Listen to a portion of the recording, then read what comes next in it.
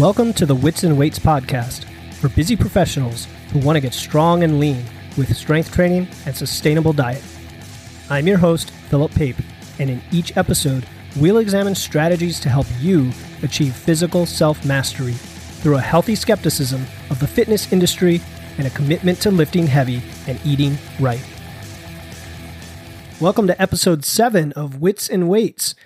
I had the pleasure of being on another podcast a few months ago called Finding Your Strength Radio, powered by Romeo Athletics, where I was interviewed by Andrew Romeo.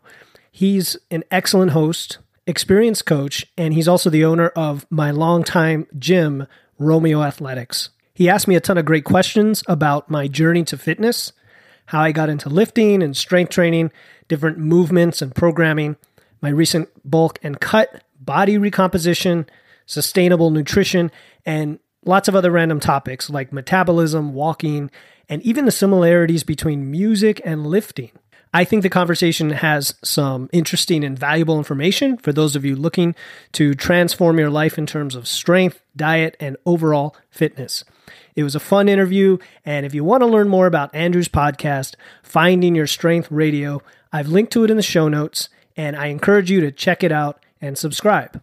And if you enjoy this episode, I really appreciate if you could leave a 5-star rating on Apple Podcasts for Wits and Weights Strength Training for Skeptics. Enjoy the conversation. What's up, everybody? Welcome to another episode of Finding Your Strength Radio. I'm your host, Andrew Romeo.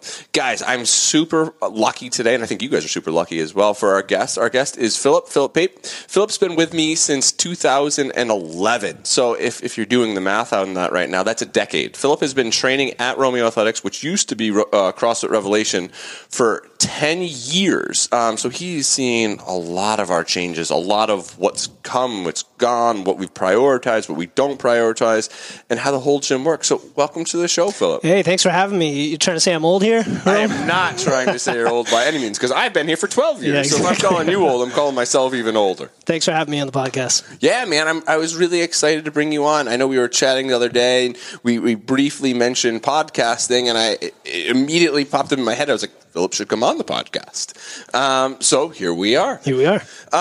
To dive into this, I know a lot of members do know who you are, but there's also probably a lot of members who don't know who you are. So if you want to just give us a quick background of, Phil, where are you coming from? What's your background look like? What do you do? All that kind of stuff. Yeah, no problem. I kind of keep to myself here at the gym. So I am an engineering manager at Raytheon Technologies, based here out of Windsor Locks.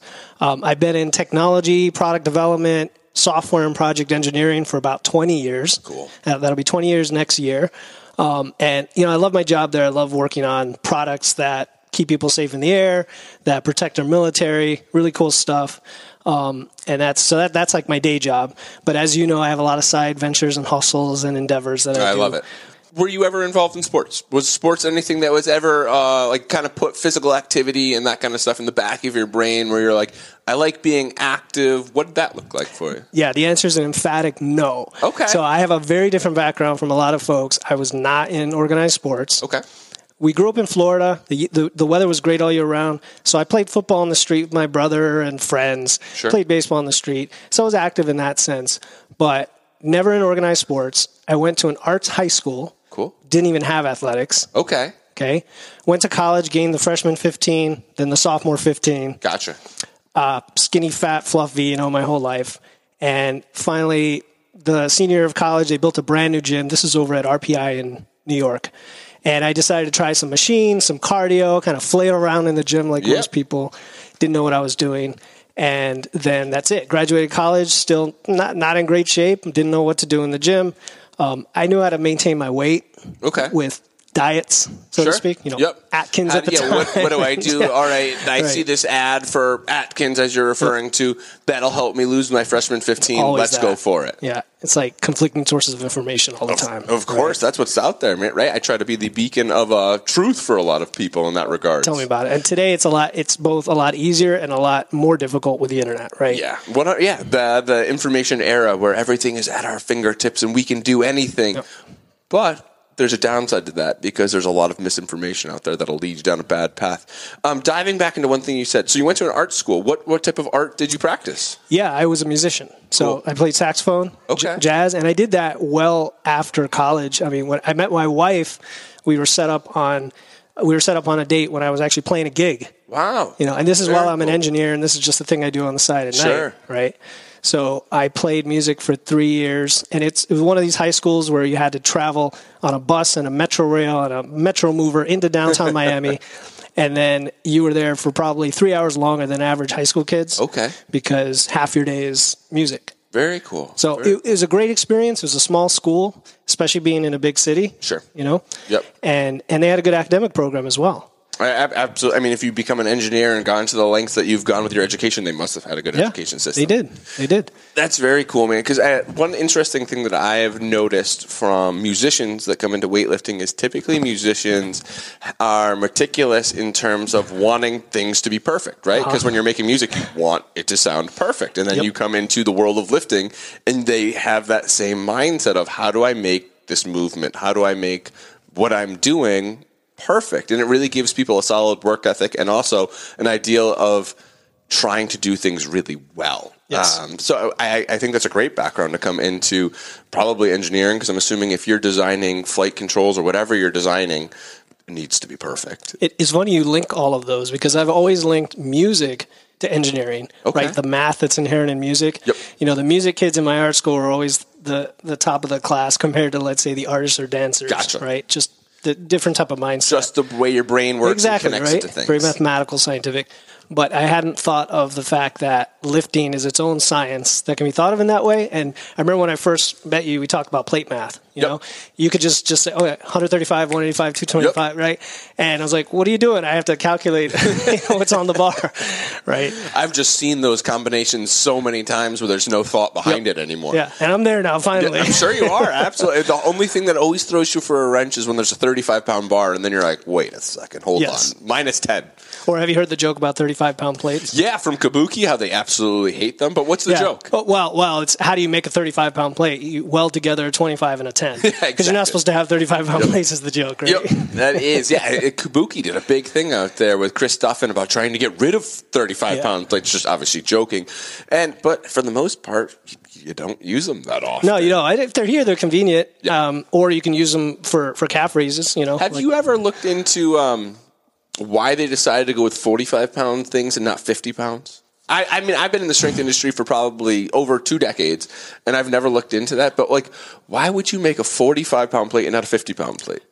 That is a good question. I don't know if it's related to being 20 kilos. Yeah, it's probably something where it came from. It's from the Olympic lifting world of, 20 kilos is the 44 pounds. Closest to 44 is 45. We'll cast them that way. Yeah. Dude, that's super interesting stuff. So a little bit of background where you're coming from.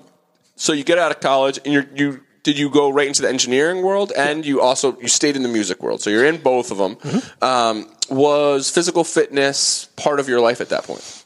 Not really. There was a gym I actually lived at Bigelow Commons right here in Enfield. Exactly what you're talking about. Yep. And there was a little gym there with, just like every gym, you've got some cardio machines and you've got some Nautilus style machines, maybe a couple dumbbells, definitely no barbells. Absolutely. It's too dangerous. So for up until I was 30, so that was my first 8 years living here, on and off, global gyms, didn't have programming, didn't have a plan, and pretty much stayed where I was. Gotcha. And so how old were you when you decided to venture into the world of CrossFit and look me up on the internet and go down that path? When was that in your life? I had just turned 30, and we got pregnant with our first child. Interesting. It's these moments in life that make you think, right? I'm going to be a father. I need to get in shape. I don't know how to do it, but I can figure it out. So I did the research, and there's this big craze called CrossFit, right? There was. 2011, it's getting toward its peak, I think. CrossFit's peak was mid. I would say probably 2013, 2014, it was every week there's a new gym starting, there's more, and you're like, oh my God, how big does this bubble get before it pulls back in? Yeah, it's like bank branches. You see a new one every week on every corner. So that was, so I tried a couple gyms, and I ended up here. I think it was convenient to work. And I definitely liked the vibe and the culture. And you guys were pretty small back then. It was like a third the size it is today. So, yeah, I'm trying to think back. I think when you first started, we were probably the L-shaped facility where it was you walked into the bay where all of, like, the exercise equipment is right now, like the Sorinex rigs and the turf is. You would walk in there, but it was a green carpet. And a wall with a big window, and you walked through that, and there was a standalone rig that went the length of it. Yes. And then to the right, there was like another little like half bay where I built a pull-up bar out of 2x4 by whatever by 8s, and then plumbing pipe that I ran through and connected to both sides of the wall. And everybody loved that pull-up bar because it had like this big flex to it. So when people were doing pull-ups, the bar would flex down and like kind of pop you back up. Right? Yeah, exactly. Yeah. Right. It was pop you back up and down.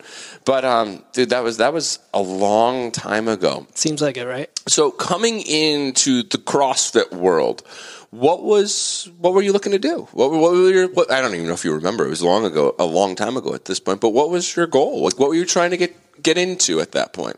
Yeah, I figured that I couldn't do things on my own successfully in that space, and I needed somebody to tell me what to do. It was basically what it came down to. CrossFit sold itself on small group classes with coaching in a good community environment, right? And with all this cool stuff that I just didn't know about. And I say stuff like that because that's what it was in my head at the time. And I thank CrossFit for introducing me to some things that were new to me. Barbells. Sure. I mean, I never picked up a barbell my entire life. Honestly, I think that might be one of the greatest gifts that CrossFit has given the world is putting barbells in people's hands and somewhat like rejuvenating. I agree.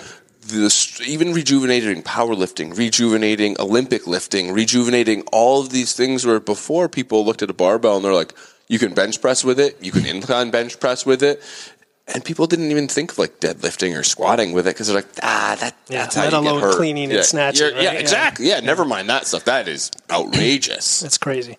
Yeah, exactly. So, and I agree because I think there was several decades between, I don't know, the 70s and 80s when powerlifting and bodybuilding were kind of on the wane and the big gym model came into play. And the Nautilus machines were big. And I mean, you look to what you were saying, like your last year of college, or everybody that goes to the global gyms. Well, I don't have a lot of money, so I can join this gym for $20 or $30. And the machine right here has this little diagram that says, put my hands here, press this direction, and I work my... Sorry if you guys can't see what I'm doing. I'm just sitting down doing like a skull crusher. He's hopping around. But it's on a machine. So it's like... it's very convenient. And they kind of figured out the... Yeah, you can sit down. Scalability. You can sit down and do all your workouts just sitting down. And you can look like Arnold Schwarzenegger when you're done. There you go. And that's the hard part of what we were talking about with misinformation. If they sell you a bag of goods of you can get all of this, and they're not wrong. If you dialed in your diet and did all of the machine stuff, you could look really good. But yeah, sure. I mean, there's value in some of those, especially the cable machines and some of the... absolutely. I mean, that's why I bought a lat pull down and a cable stack because they're awesome. Yeah. There's a lot of good stuff with that. And I know as we've trained together for a long time, you've had a history of back stuff going on. Was that prior to gyms, or was that developed in gyms? I don't think I'll ever know. Okay. My wife and I have a theory that it was a snowboarding accident I had around that time 10 years ago. Really? Where I just took a hard fall. The board smacked right into my rear oblique area. Right. Yep. So you went forwards then. You went forwards and your feet kicked up. I don't remember what direction I went. I don't even remember. I just know I got hit really hard. Actually, it was on the left side. And then it wasn't long after that I would occasionally squat, and it was always in a warm-up. It was never with heavy load. Sure.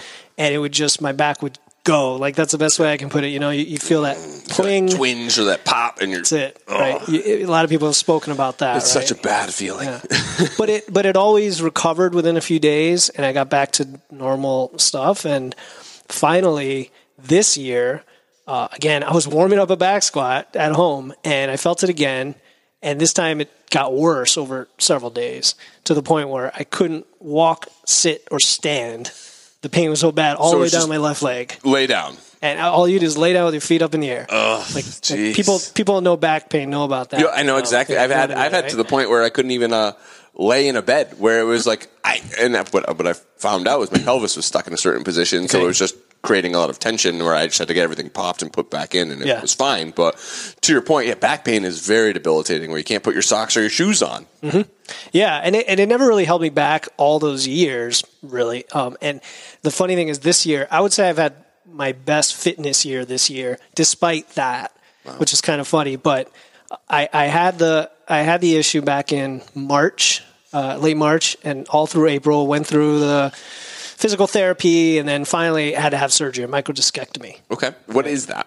That is where they make an incision in the spine between the vertebra of where the issue is and incise or cut out the tissue that's herniated from the disc material. So, which was impinging on my S1 nerve. So, and that's what was pushing on the nerve. So they just cut that away, impingement goes away, and optimally, life goes back to normal. Right. And the thing is with back surgeries is they don't have the highest success rate.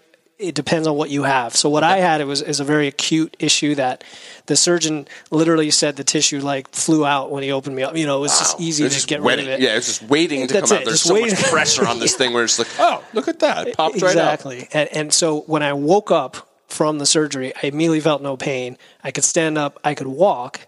And the recovery for that is just a lot of walking. Okay. Can't really do any weights until you get green lighted. Sure. And of course, when he said, all right, you can start light weights. And I said, is that light for me or just is this an absolute number? He's like, no, light for you. Cool. He works with athletes and people like that. And he's Sounds like a great doctor. Yeah, no, good doctor. Because when everything was done, he's like, I'm not going to tell you what else to do. Just go have fun. If you're back here again, you're back here again, but you'll be fine. Go live your life. Yeah. That's awesome, man. And I give you a ton of credit because a lot of people that have been battling the back stuff that you've been battling, at a certain point, you'd be like, well, I'm done lifting weights. Yeah. I guess this is no it. Squats, no deadlifts. Yep, never again will I do that. That's bad. Where you took a different approach to that, where you're like, okay, clearly there's something that's missing that's triggering this.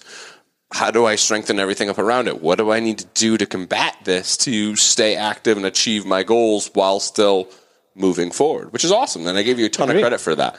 I'd rather have like they say, a strong bad back than a weak bad back. Yes. I don't want to be 70 bending over to pick up a ball and there's an issue just because I didn't strengthen my back. Yep. Yeah, and I mean, you hear a lot of these doctors talk, and I've talked to PAs that are in these surgeries where they're like, most people have some fucked up discs. Something is wrong somewhere in there. But as long as you're not that aware of it and it doesn't hurt you every day, you can pretty much, as you're saying, just develop strength around it, and you're going to be okay. And you're going to be able to do whatever you need to do. And I feel the same way where I've gotten pretty good at self-diagnosing when I can feel something out of alignment with my back where I'm like, all right, I just need to get a pop out of this area. Right. And I'll get all of this tension relief and I'll be fine. Yep. But don't you find that working out usually makes it feel better? Oh, 100%, man. I mean, so I'm in the middle of Squattober right now. Yeah. So if you're ever going to have a tired back is now, and a day that you don't look forward to getting back under a barbell to squat is right now for me. And today is a great example. Yesterday I squatted heavy. I went up to 92% of my best, like a seesaw. And then today I had to go back under the barbell and do paused back squats. I didn't look forward to it, but when I walked away from the session, I was like, man, I feel a lot better. I'm way looser. Things are popping. Things are moving. I'm feeling good. So we're diving into kind of you just got into the CrossFit world. You had a back injury early on with snowboarding and squatting. There was some stuff there. We're not attributing it to squatting, but hey, you felt it while you were squatting, light weights, while you were warming up, and things were popping with that. As you progressed over the last decade, it seems like your goals have shifted. Yes. And your goals have shifted from, hey, I just need to get fit and healthy, to where are you now with your goals? What are you doing now? You're like a mind reader, man. I mean, you know this all about me without me telling you, right? That's why you're a good coach. So I agree. Like about 8-9 years of that time frame was just fairly inconsistent. I came in maybe 2 or 3 days a week. So I would see you in the mornings, typically around 7 a.m. 7 a.m. I was the only one sometimes. Yeah, and at that time frame of the gym's history, for a lot of people that don't see me coaching a lot now, I used to coach almost every class. Yep. For a little while, Brian Carr, if Brian, you're listening, hi, Brian. Brian used to coach along with me, and we had some other coaches that coached as well. But for the majority of classes, I ran them all. So Philip and I got to know each other really, really well throughout classes because as you said, sometimes it's like right now, 7:30 is a really popular time, right? A lot of people come in. But back then, no one came to 7. Right. Maybe Philip, maybe Mark did when Mark wasn't retired yet. So I would, Lauren.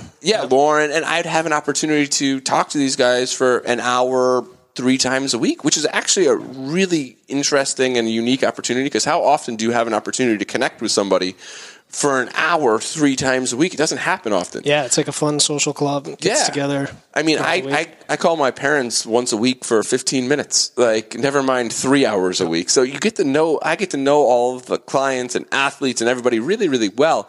So Philip, you went from training kind of inconsistently 2 to 3 times a week, 7 a.m.s, and then it wasn't just COVID shift of training at home, but I feel like you were shifting before COVID happened into more of the strength side. Did you take a look at my notes before we got it? Yeah, I know. Not. It's funny because I was thinking, I was looking back that time frame. I said, 2019 is really when I made the shift, because I started doing RA strength. Yep.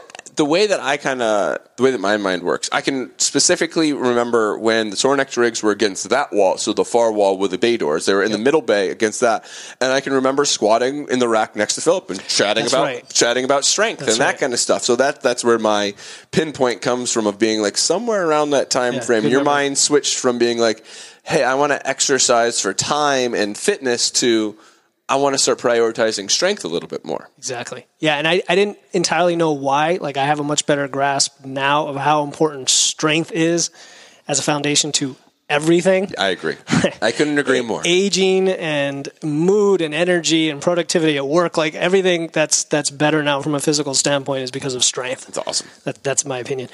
But it was around 2019 doing RA strength, which for the listeners is Rome's like custom group programming for people. It used to be called the Barbell Club. Yes, it was Barbell, and we still have a Barbell Club, and I kept that as Olympic weightlifting. So that's now, before it was like a mix of whatever kind of strength things my head was at, and I've peeled that off to be like, all right, Barbell Club is straight Olympic weightlifting. Got it. And now RA strength is kind of like my training program that I run through, that I put everybody else through at the same time. And I would classify it as like power building. Yes. Because you always have the compound lift to start, 1 or 2 of those, and then some form of hypertrophy or accessories, barbell rows, things like that. Exactly. Yeah, 100%. Yeah. I mean, you're definitely dead on with that. We'll start out with a squat or a deadlift or a bench press, and then we move into the auxiliary movements and more so.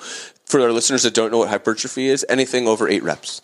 So you're talking 4 to 8 reps is myofibrillar hypertrophy, and then 8 to 12 reps, you're talking about sarcoplasmic hypertrophy. So if you guys don't know what I mean by that, is 4 to 8 is get stronger, 8 to 12 is get bigger, and then above 12, you're talking more about muscular endurance. Yeah. So right around that time frame, you're switching over to RA strength, and somewhere in your brain, it's making the connection of, I think I might like this more. Yeah, it's funny because COVID, really did a lot for me in that regard, because everything shut down. Yep. We started working from home. All of a sudden, I had all this extra time, so I said, well, why don't I just work out 5 days a week now? Yeah. Right? And then you offered custom individualized programming to all your members. Yep, that was, as soon as we kicked off COVID, that was kind of like, what do we do? Yeah. How do you keep people engaged? If I give you equipment and give you a program, will you do it? Right. You will? Great. Let's do that then. And what do you have, right? I said, okay, I've got some 50s, some 25 dumbbell, no barbell, maybe a ball or very limited. Let's make it work, man. Let's make it work. And as I've watched you, it seemed like you're very similar to me in this regard, as you've just slowly started collecting equipment and finding deals for equipment. And like, dude, if anybody is a fitness equipment junkie, it's me. Yeah. And I've had to reel myself in recently because shit's gotten so expensive out there. But I am the same, where I'm just like, I'm going to pick this up. Well, Rogue has their Boneyard sale right now. Do they? So pick up an Ohio bar there. Because I just saw an email from them where they're like, just so people know, for our Black Friday stuff, like the price of steel has gone up 300%. Yeah. Never mind the price of cardboard. Never mind the price of tape. Never mind the price of stickers. So take that into consideration when you're purchasing equipment. Nothing's cheap. Mm-hmm. Yeah, so I didn't have any equipment at the time, right? And so you programmed for me something like a moderate strength program with what I did have with conditioning. Yep. And here's the thing, like when you're a newbie, right? The newbie gains are still there on the table. I got to take advantage of that because my tonnage and volume went up, even though my load went down. Gotcha. Right. And then I also went on kind of a unintentional cut. I just wasn't eating that much. Not eating that much, and you're lifting 5 days a week now, so your caloric expenditure just went through the roof. Yeah, my metabolism's going up with the muscle mass, right? My activity is going up. My energy input's coming down. And so you started to see it physically. I started to see the physical transformation, which was very motivating. Yeah. Because my whole life I thought, my genes, there's no way you can look like this or that. And it's not all about looks, but for a lot of dudes, it is somewhat about looks, right? And even if it's not about looks, when you start getting results in that category, as you said, it's very motivating. It's motivating. You're like, wow, that trap is starting to pop out a little bit more. Oh, my shoulder, like... No matter what anybody says, you're going to enjoy that aspect of it. Exactly. And it feels great. You feel lighter, you feel stronger.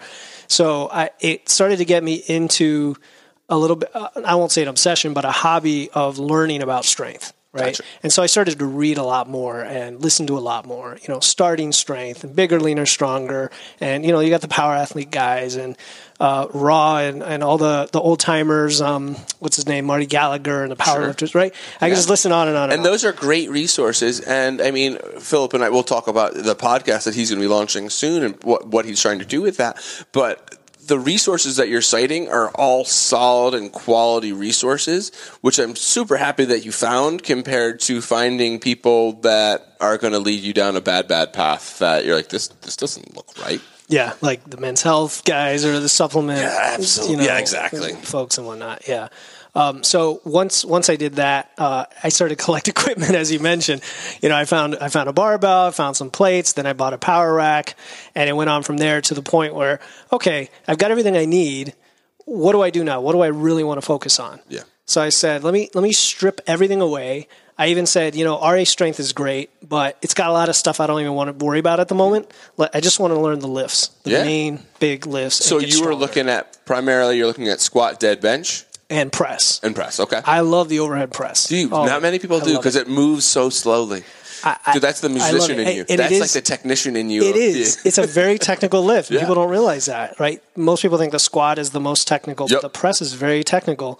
And there are, I would say, 3 styles of press, right? Okay. You have the strict press that everybody's familiar with, but then you also have the Olympic press that went out of favor, right? Lean back. And you get the hip drive. If anybody has ever, Steve Powell is listening to this, people used to refer to him as Old Steve, and that's not an insult because Steve knew we were calling him that at the same time.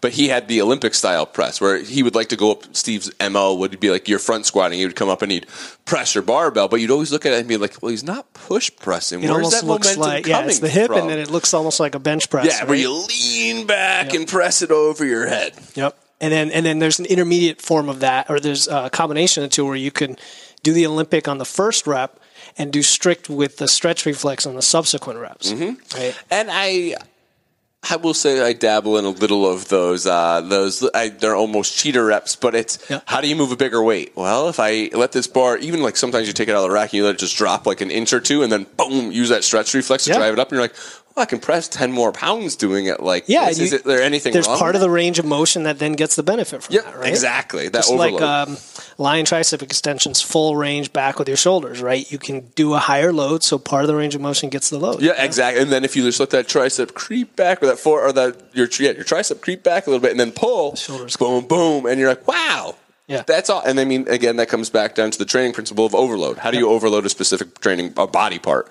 Well, sometimes giving a little body English isn't the worst thing in the world. Yeah, like the cheater curls. Yeah, but that's fine because at the top of your curl, you're still curling it. Yeah, so I basically, those 4, the big 4, also pulls, right? Because I couldn't deadlift 2 or 3 times a week, so I'd alternate with pulls and chins, and then some power cleans as well for pulling.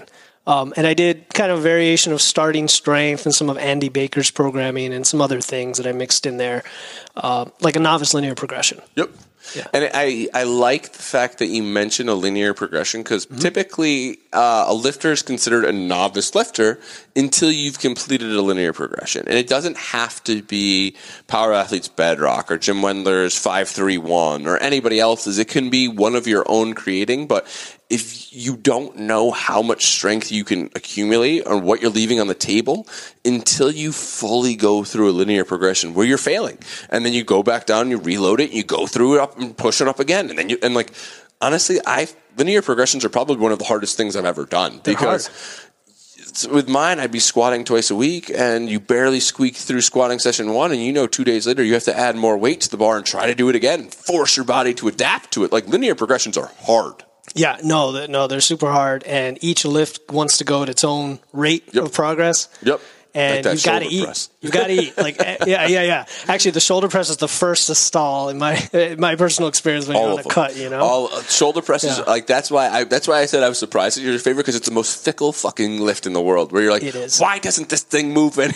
Yeah, and 1 week to the next, you could all of a sudden lose 10% of your strength. What's going on? Yeah, what happened here? Oh, your triceps were a teeny bit fatigued. All right, fine. Yeah, do you remember? I don't know if you remember when I was pressing like 3 or 4 times a week. I was doing like singles one day, strict one day, Olympic one day, and I've heard that that's what you need to do. Cool. Have a lot of volume on the press for it to keep going up. Interesting. And had that worked well for you? It worked at the time. Like if I wanted to get into it again and push the press up, that would work. Cool. And then what's his name? Bill Starr had his athletes years ago doing weighted dips. He did a weighted dip progression to where you were repping 100 pounds hanging off of you. Dips are awesome. So Bill Starr is a big influencer.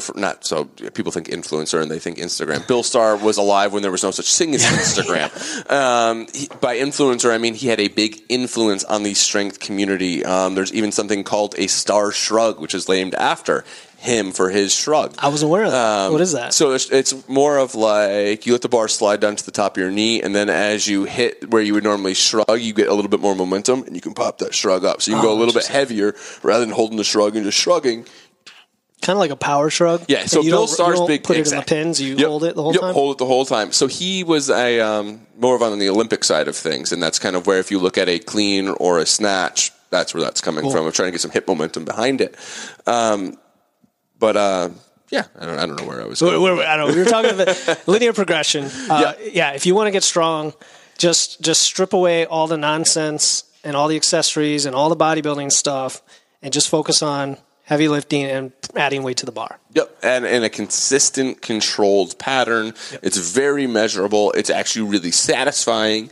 It's objective. Yeah, and if you talk to any strength person, pretty much anywhere, they're going to be like, well, are you a novice athlete or are you an advanced athlete? And the way that you're going to differentiate between the two is, have you completed any type of linear progression? Right. Yes or no? So it sounds like the beginning of COVID, you took that opportunity to focus on your big 4 to 5 lifts. You went through your linear progressions.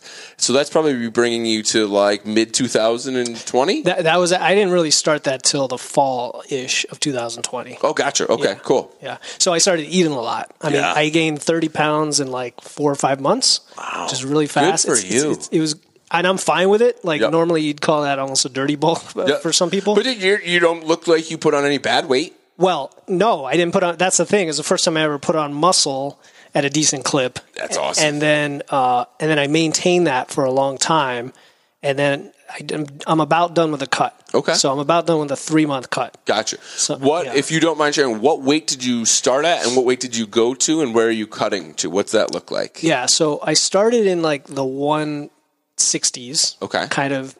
Not skinny fat. I mean, I had a little bit of muscle, but I was... You definitely had muscle on you because you've been exercising. Yeah. So at that point, you've been exercising for 8 years. Right. As you said, inconsistently, but you're leaner. Yeah. But you're not bigger. Yeah. You don't have a lot of muscle. Exactly. So I went from that to 195. Wow. I was thinking of getting to 200, but it's true. When you start getting up above where you normally sit, there's impacts, right? Like, it's hard. It's hard. It's hard to eat. You don't feel as good. Even my blood work didn't look as good. You're sweaty. Like higher blood pressure and cholesterol. Mm-hmm. I mean, these things do start to creep up. They do. Very strong correlation. So I was like, okay, this is it. And then, so that's when I did my first real cut. That was last summer, heading up to my brother's wedding. That was just coincidence, but it was a wedding on the beach, so I didn't want to be, fat. Yep. You're like, hey, we're going to a beach, and I want to look good for this. Right. So that was kind of a random cut. I think I was trying to do keto or something at the time. I still wasn't dialing in my nutrition like I do today. And that worked out. And then I kind of maintained that for a while until then my back surgery. Right? Okay. So I was starting to get back into the end of my linear progression, moving into an intermediate 4-day split. Gotcha. So what did you cut down to with the keto thing for the wedding?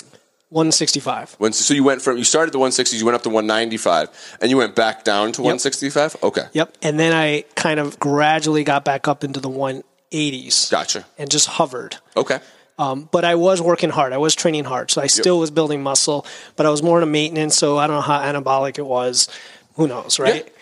Yeah. Then back surgery kind of interrupted. I was making good gains. You know, I had just PR'd my deadlift like 2 weeks before, awesome. right here in the gym. Yeah. So yeah, I had the back surgery. Then after about a month, started to get back into it. Then we went on a trip to Maine for 10 days. Gotcha. And I had appendicitis. Ugh. I think that you and I were communicating at this point about something on the digital side of things, and I think you were like, I just got back from vacation and I'm down and out for a while. And yeah. I was like, oh man. Yeah, exactly. It was on the day back. So silver lining, we enjoyed our whole vacation. Good. It was not till the day we came home, went to St. Francis Hospital. They had me sitting there all day. 3 times they had to give me painkillers. So it was like, man. You're just not a priority compared to these, people losing their arms and whatnot over here. Your stomach hurts and your side hurts or whatever. You'll be fine. Take your appendix hasn't burst. You're good. Yeah. Yeah. More than pills. Jeez, man. That's rough. So whatever, I read books all day or whatever and listen to podcasts. Finding Your Strength Radio. Who knows? There you go. And finally they got me in at like 6 p.m. Took half an hour for the surgery. I mean, I was out completely. Sure. Cut you open, they do the appendectomy. And that was a lot faster recovery than back surgery. Absolutely. Maybe a week or two. Just to make sure that those stitches hold, and when your blood pressure goes through the roof, you're not ripping anything or tearing anything. So then I got back to it again, and I said, you know what? If I can't lift heavy, why don't I lose weight? Sure. And go on a real cut. Okay. And I started to do it properly. So by properly, I mean, for me, it's more of a flexible dieting. Sure. Track my calories, track my macros. Okay.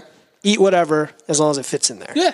Absolutely. And I mean, you'll hear, I think there's so many different opinions on dieting and shit like that. And in my opinion, if that's what worked really well for you, awesome. That's the number one rule. Yep. Adherence. Exactly. If you can adhere to it and you can achieve the goals that you want from it, that's great. If you can eat keto for the rest of your life, go for it. Sure. And I know with me, I can't do that. No, I can't. I mean, I work out. I lift weights 5 days a week, and I can have a pretty open diet. But my principles of my diet is there has to be animal-based protein throughout the course of the day, some solid carbohydrates throughout the course of the day, and then I filter in a bunch of junk, unfortunately. And that's probably why I have more fluff than I have on me than I need. Because when you're lifting at like the middle of Squattober, I crushed one of the Grande home wrecker burritos today from Moe's, and it was awesome. And I have you enjoyed it, Yep. And if it fits overall in your plans, that's fine, right? Absolutely, that's fine. So on this final cut, where did you come down to? All right, so I started at 190, and I'm today at like 168, and my goal was 165. Okay, I measure myself every week in terms of body fat, and I do that with calipers, and I do it with the Navy tape measurement. Good for you. Because I'm not going to go do DEXA or BODPOD or something. Absolutely. And there's so much. As long as you're using the same thing consistently, that's all that matters. Change that matters, it's like consistency of the tool is what matters. It doesn't matter necessarily if it's the BODPOD or a DEXA scan or a hydrostatic weighing or whatever. As long as it's the same tool every time. As long as it's the same. Cool. And honestly, for most people, if you measure your waist, yes. You drop inches on your waist, you probably drop body fat. Yep. I've gone back to, and I know what April does, tape measurements as well, in terms of that is the least variance, right? As long as I'm the same person, as long as I measure you the first time and I measure you the same way the second time, I'm going to have consistent trackable results where there's no machine, there's nothing that comes in between what we're trying to get. Exactly. Right, and you can measure both fat loss and muscle gain, right? Because you can measure your biceps and your thighs and your chest. And, of course, I've seen those slightly dip. Yep. As you're leaning down. As I'm leaning down. And again, for people listening, when you really go farther into a cut, because I started around 18, 19% body fat. I'm probably around 11, 12, maybe. Okay. I don't know, around 11 or 12. That's where I'm going to end up because I don't want to go any further. Yep. You start getting hungry. You start to, you lose muscle mass first and then you lose strength is what I found. And my deadlift's going up, my squats about stalled, the bench is stalled, and the press is going back. Gotcha. So I'm like, I'm done. Yeah. I need to start eating again. I was going to ask, so that was my next question, because I know myself personally, I have a specific number where when my body weight drops under it, I know it, I can feel it in my lifts. I'm like, I'm too light. Yep. I know that I'm too, and I don't know, have you found that number yet where you're like, I think this is it. Like, to go beyond this would be more of the obsessive, like, you're going to do a physique show or something. Sure. And then you're doing it for the pure aesthetic aspect, not you're suffering on purpose. Yeah, 100%. And I don't need to do that. So now my goal is 5 pounds in 5 months of muscle. Wow. So good for you. To do that, I probably have to gain about 15 pounds in the next 5 months. But it's good that you have that perspective, because Yes. a lot of people are like, so I'll gain like 7 pounds and 5 it'll be muscle. Oh, And you're yeah, like, right. Yeah, okay.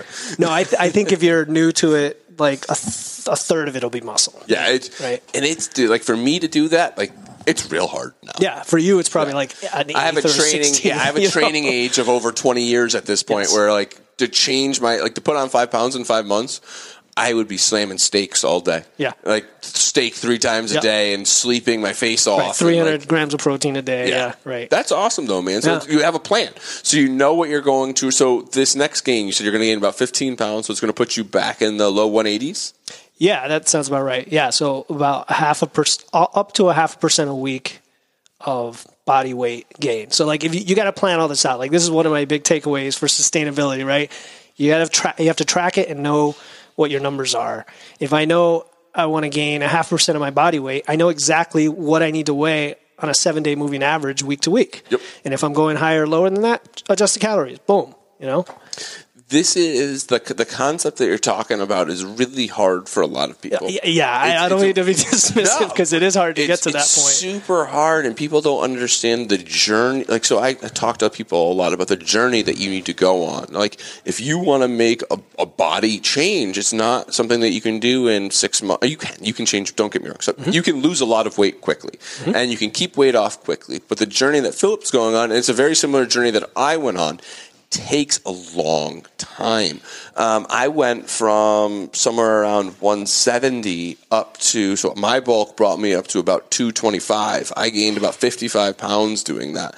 And Wow. that was, I was eating a lot of Five Guys, and it took me 5-6 years to do it.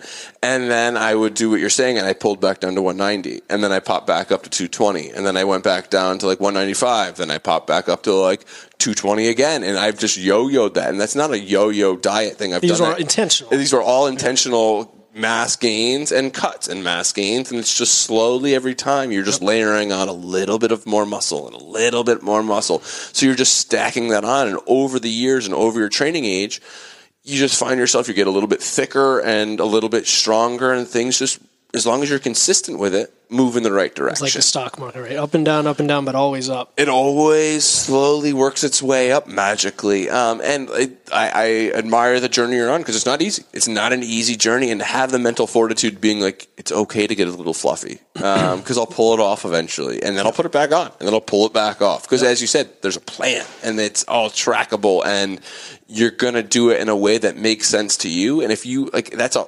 super hard thing, especially what I've found is people that come from being overweight and they've lost all of that weight, and then I tell them, well, you need to put on some fat. They're like, I'm not doing that. No. And you're like, well, I can understand. You've worked really hard to get down to your body weight, but unfortunately you're going to need to put on some fat if you're going to put on muscle. It's just, Exactly. and the only way, I guess I would say this, the only way that you can put on just straight muscle is if you play with drugs.